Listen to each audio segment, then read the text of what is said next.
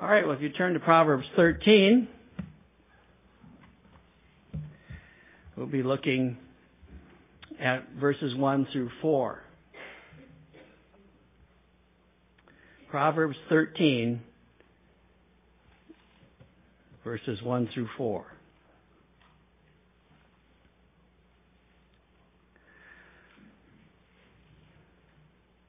A wise son heeds his father's instruction, but a scoffer does not listen to rebuke.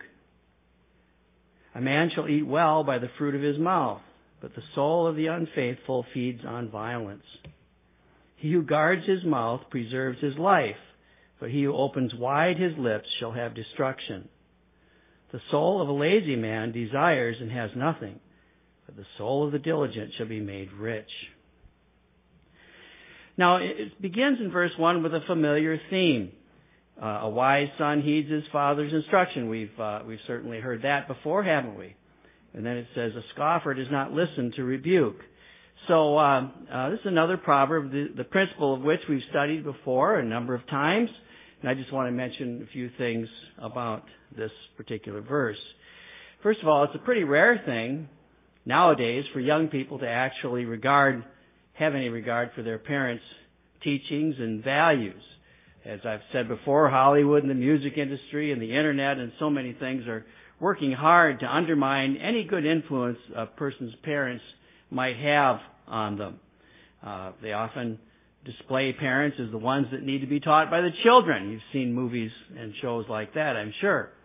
Well, this is a bad thing, and it leads them into many hurtful errors. I was heard about something. I think my wife was reading on an article about a daughter that hates her mother because she wants to be a boy, and her mother will have nothing to do with that. She says, I know that I gave birth to a daughter, and she won't give in to that silly notion that she can just will herself to be a boy. And we see the role of the state even trying to corrupt bring these corrupting influences into the home, and parents are even worldly parents are struggling with some of these things. But it's a prime example of a young person that will not listen to the advice and the counsel of her mother. There are also, of course, bad parents that teach bad things to their children, and this, of course, is shameful as well, and it's now, of course, very common. But in those cases, the children need to obey God rather than their parents. But how is this to be done unless there's a great intervention by God? And so the only hope for these is the ministry of the Christian church and evangelistic outreach. And we have to remember there's a lot of people out there like that, and we need to, I think it's what's happening at Rock House Kids. I'm so glad that Jennifer is working with these kids that are not ever been taught the right things from their parents. It says a scoffer does not listen to rebuke. Now, no one likes to be rebuked. No one enjoys needing to be corrected. But it's a mark of wisdom and godliness when we listen to rebuke and we prayerfully consider whether or not there's any truth in it. Now, here's some things to keep in mind when it comes to this matter of receiving rebuke. The first thing to remember is that it's our natural tendency to reject criticism. You need to expect to be put off at being corrected, reproved, or rebuked. It offends our pride. It offends our self-image, which is how we view ourselves. That we see that someone else doesn't agree with us about our own self-image, and our pride tells us that they don't really know us. But remember that it is true that they really don't know us. And it's also true that we really don't know ourselves as well as we think we do. And our self-image is almost always inaccurate and puffed up. I said almost always, but I think it probably always is, but at least with me. But Jeremiah 17:9, the heart is deceitful above all things and desperately wicked. Who can know it? Now, this question asked at the end of that verse, who can know it, is answered in the next verse, verse 10, which says, I, the Lord, search the heart. I test the mind. And it really stands out. God is the one who can know a person perfectly, and he's the only one that can. He knows you better than you know yourself. Well, the point is, don't reject a rebuke don't reject a rebuke or a correction because you assume that they don't really know you. Your own self-image is probably off somewhat as well. So you need to ask God if this rebuke is totally or even partially appropriate for you. You must keep an open mind to these things. The second thing I want to mention is related to this, and that is don't expect a sinless rebuke from a sinful person. So many people reject a rebuke because it's not done sinlessly or perfectly. Well, I'm afraid it's impossible to be done in this world sinlessly and perfectly unless it's Jesus himself doing it. Seldomly done sinlessly. Think about what they say and ask God to help you sort out what's true and what's not. Don't reject all of it because it's given out sinfully. Third, I would say this. Consider the one who makes the effort to correct you is a better friend than those who flatter you. I love this verse, Proverbs 27:6. Faithful are the wounds of a friend, but the kisses of an enemy are deceitful. So when rebuked or corrected, we need to think about it. We need to ask ourselves, am I receiving it as a wise Christian, or am I rejecting it as a scoffer? A scoffer does not listen to rebuke, it says. He's too proud to consider that he might be wrong about something or about his own self-image. And I know you've met people like that. Don't be one of them. Now, something I'd like to mention on the giving of rebuke very briefly. I think that a sharp rebuke should be done very rarely. And most of the time, we should correct people gently and carefully. And of course, even a sharp rebuke should be done thoughtfully and carefully, but above all, rarely. Few people will profit from a sharp rebuke. However, there are times when some will, and there are other times when the sharp rebuke is more the benefit for others than it is for the one that's being rebuked. Most of the time, a sharp rebuke is not going to change them, but it needs to be done with some people just to keep them from stepping over the boundary. And I think that's like, it reminds me of a dog with their, like the electric collar that they have, and they step over the line and they get shocked. Well, there are some people that need that. Very few, but there are people that do from time to time. I think about my employees, and there are certain ones that I've had over the years that need to be dealt with a rebuke. But these are very, very rare. I'd say that more than 99% of them respond best to a kind and gentle correction. But they need to know that you mean it and that your correction is not something that they can ignore. And actually at NAFCO we use a point system now, and that seems to work best for us as far as keeping a disciplined environment that's fair to all. Now here's the spirit, though, of giving rebuke and correction. And we have a number of scriptures here that speak to this very issue. 2 Timothy 4:2, he's telling Timothy, preach the word, be instant in season, out of season, reprove, rebuke, exhort, with all long-suffering and doctrine. The emphasis being on all long-suffering and doctrine. 2 Timothy 2:23-26, again, talking to Timothy, he says, but avoid foolish and ignorant disputes, knowing that they generate strife.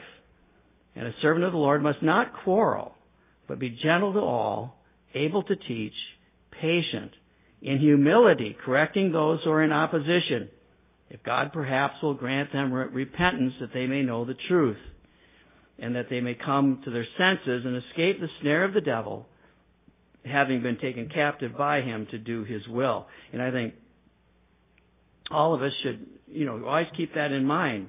And especially Christian leaders need to remember that. This is what God has called us to do, to be gentle, to be careful, to be patient with people, and correct them gently. And of course, Galatians 6:1, brethren, if a man is overtaken in any trespass, you who are spiritual, restore such a one in a spirit of gentleness, considering yourself, lest you also be tempted. And of course, we're not allowed to rebuke the elderly. 1 Timothy 5:1, he says, do not rebuke an older man, but exhort him as a father. And this would be for not just older men, but older women as well. So do you see how all this relates to church discipline? We're all under obligation to help one another and to exhort one another. And formal church discipline or public church discipline will be less needed if the whole body of Christ is engaged in private church discipline, which is simply the brethren encouraging and exhorting one another to love and good works. I think of Hebrews 13:12 through 13. It's a very relevant passage on this. It says, beware, brethren, lest there be in any of you an evil heart of unbelief in departing from the living God, but exhort one another daily while it is called today, lest any of you be hardened by the deceitfulness of sin. You see here what the remedy, or at least a remedy for backsliding, is found in the fellowship of the Christian church. He tells us that we are to exhort one another daily while it is called today, lest any of you be hardened by the deceitfulness of sin. This is talking about the brethren. This is talking about the people sitting in the pew. This isn't the pastor's job. This is all of our job, to exhort one another daily. And by the way, that means too that we really ought to be involved in one another's lives, not as busybodies, but as friends. And there ought to be Christian fellowship in the church to where we get to know one another well enough to be able to exhort one another. It's pretty hard to exhort a stranger. And, the closer you get to people, the more you're able to take them aside and gently talk to them about something. And so Christian fellowship is very, very important for these matters to work.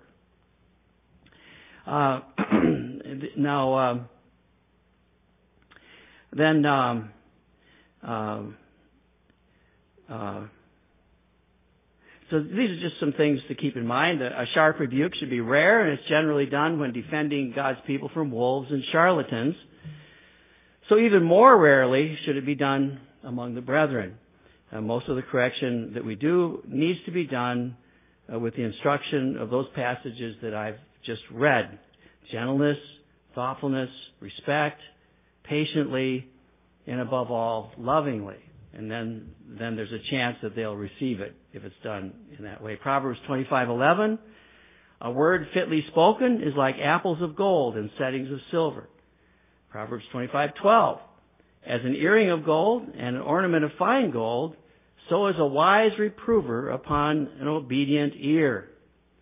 And I believe this is said this way because it's so rare to find a wise reprover.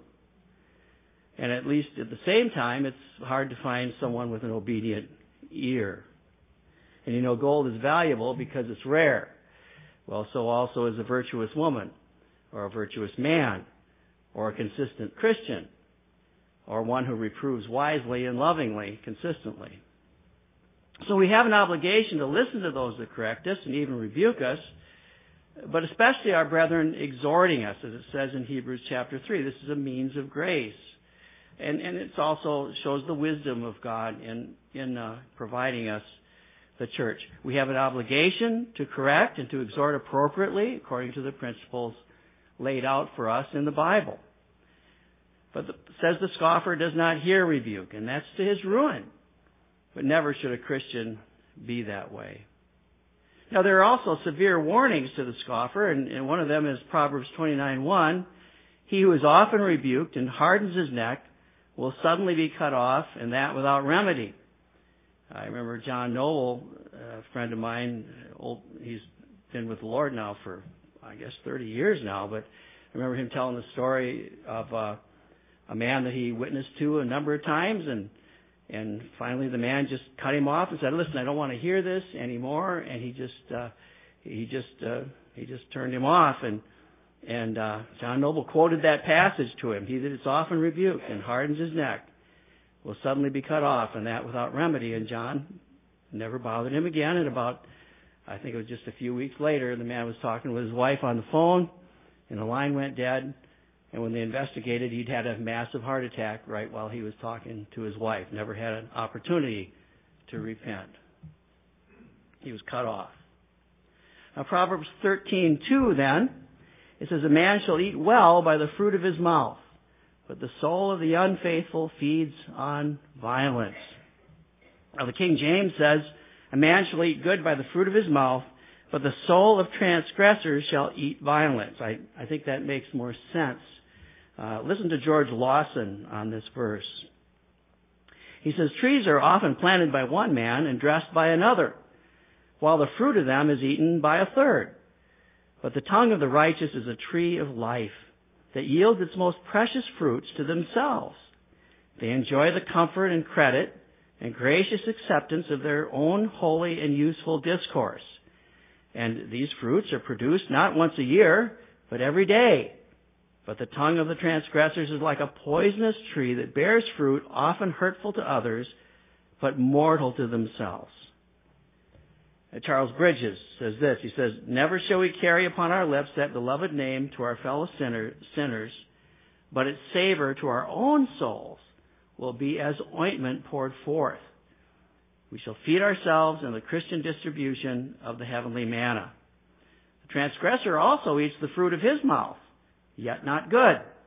His soul sets his tongue on a flame. He loves violence and therefore eats it to his own ruin. Then Bridges quotes Proverbs 18:21, death as well as life are in the power of the tongue. And then he goes on, let us look that it be under the influence of divine grace, restrained from evil, disciplined for usefulness, the fruitful instrument of our own happiness. Now, as I was meditating on this passage, I was thinking about two examples in Scripture. Actually, one of these examples was given me by one of the commentators, and then I thought of the other one. I wanted to have a positive and a negative one. I think of Shimei and Abigail as perfect representatives of this verse. Think of the verse again. A man shall eat well by the fruit of his mouth, but the soul of the unfaithful feeds on violence. I think of Shimei and Shimei's curse. Now, you know about Shimei's curse. David was being run out of Jerusalem by Absalom.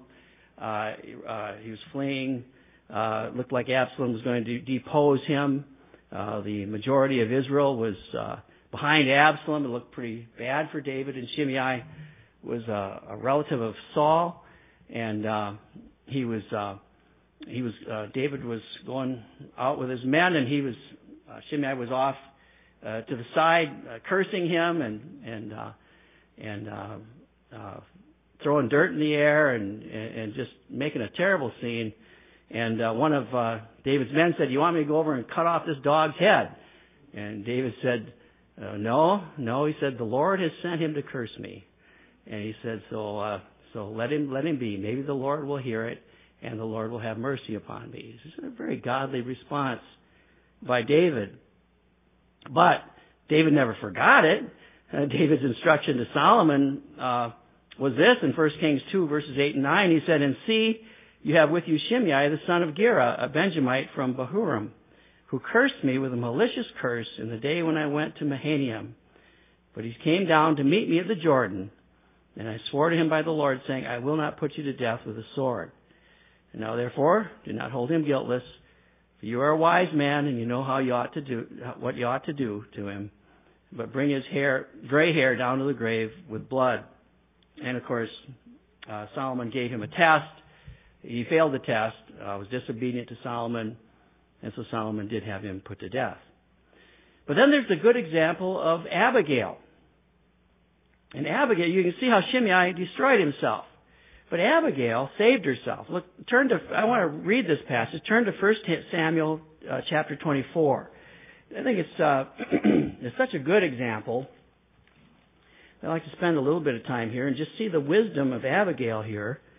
Now, you know the background here of this story is her husband was Nabal, and he was an evil man, and David had been camped out by where his shepherds had been raising their sheep and taking care of them, and David knew it was sheep shearing time, a time of great plenty for Nabal.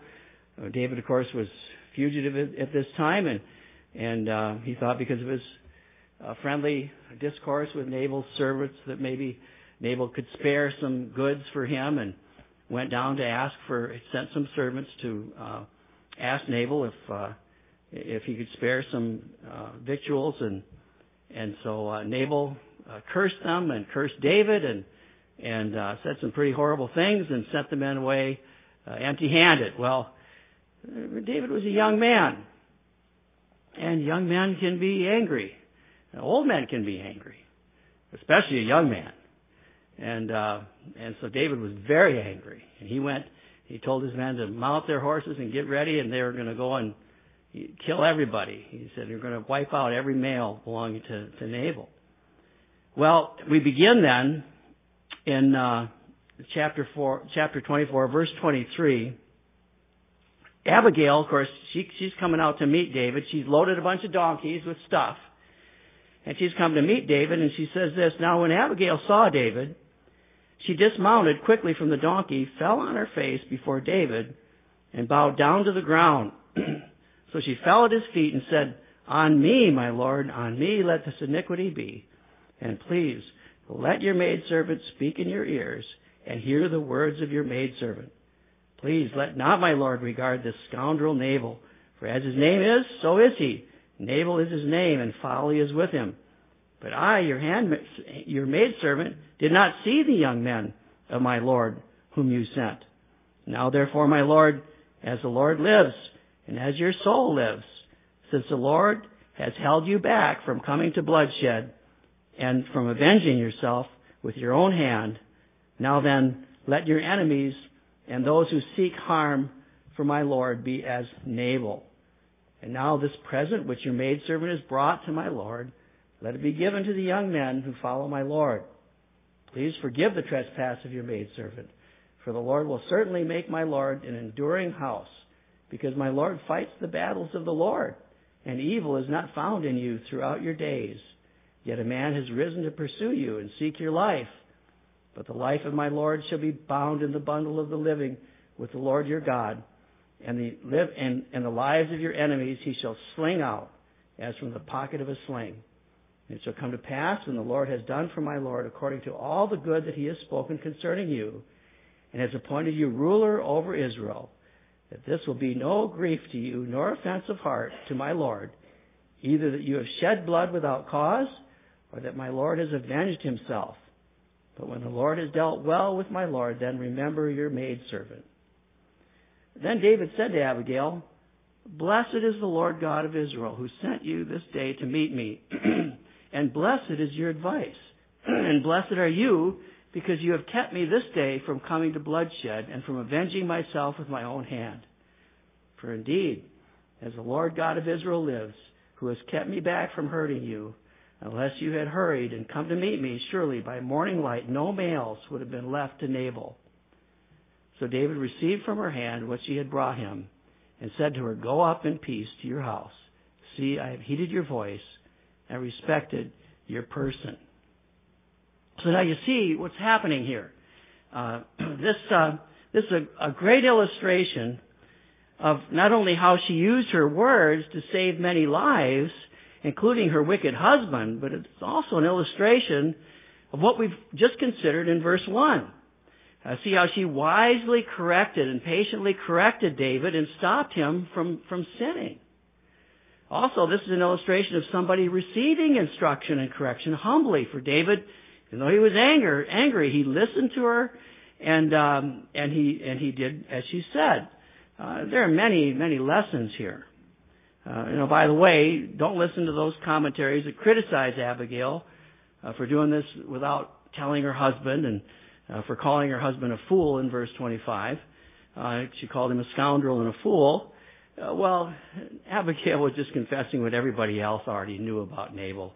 And David and everybody else knew he was a fool. Even the servant that told Abigail about all that had happened, she called him, he called Nabal a son of Belial.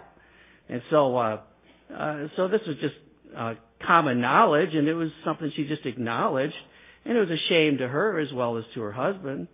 Besides that, Nabal was drunk, and we all know that you're stupid if you confront a drunk. There's no wisdom in confronting a drunk. And so she wisely did not confront him while he was drunk.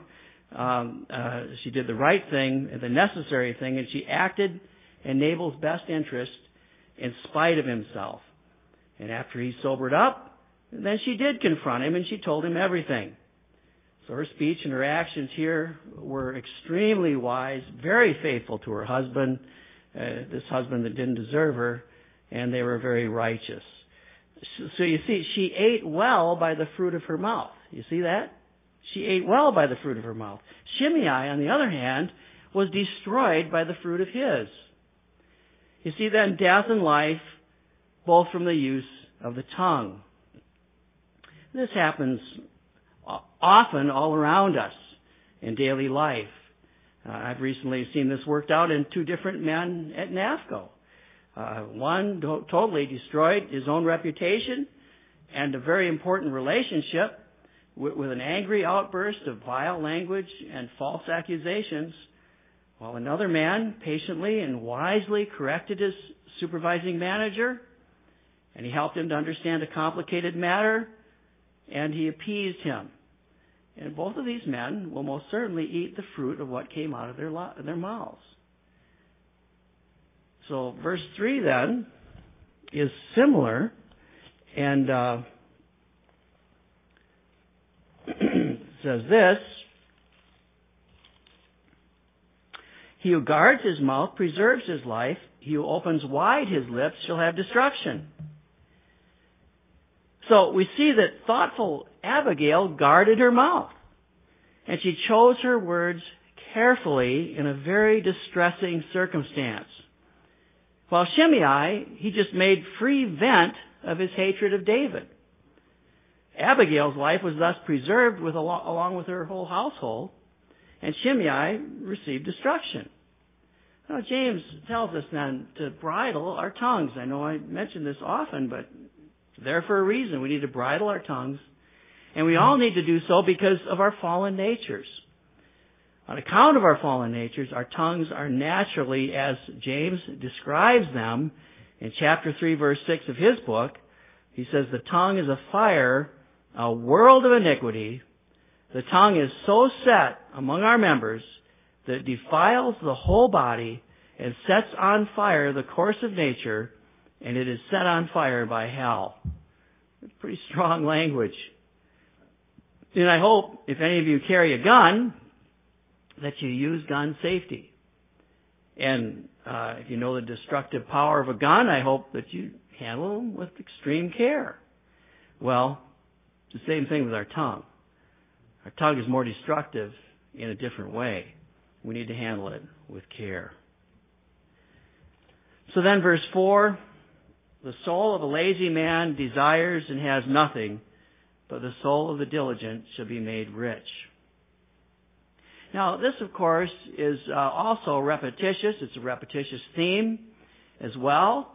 But I'd like to apply this passage spiritually tonight and talk a little bit about the doctrine of sanctification as it applies to this.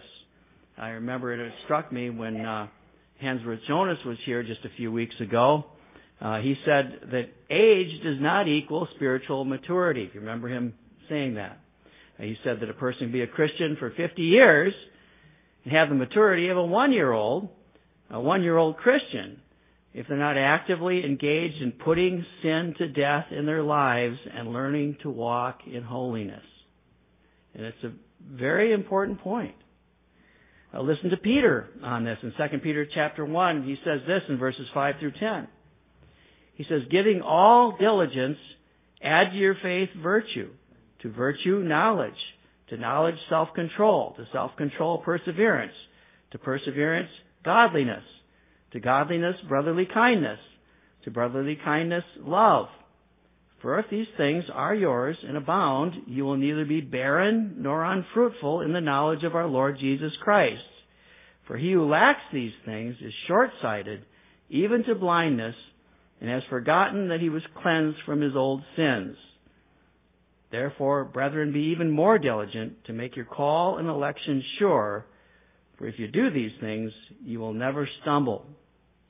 You see how he talks about diligence here. people say they want faith, they want to grow in grace, but they're too lazy to exercise the means of grace. They're too lazy to do their own devotions, to spend that time in prayer and build up a prayer relationship with God. You see how the matter of diligence is very much a facet of our spiritual growth. Peter certainly says so. Now, no Christian wants God to assess his or her life as barren or unfruitful. Do any of you want God to assess you that way on the last day? There will be those that will be assessed that way. We want to hear, "Well done, good and faithful servant." And by the way, I do not believe that all Christians will hear that commendation from Jesus. I believe that some will be embarrassed on Judgment Day.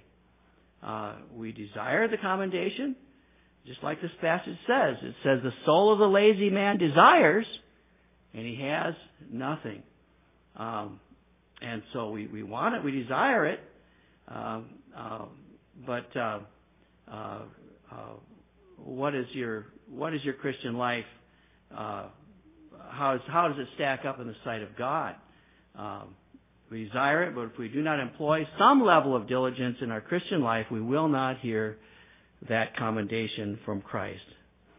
We will desire and have nothing, but the soul of the diligent will be made rich.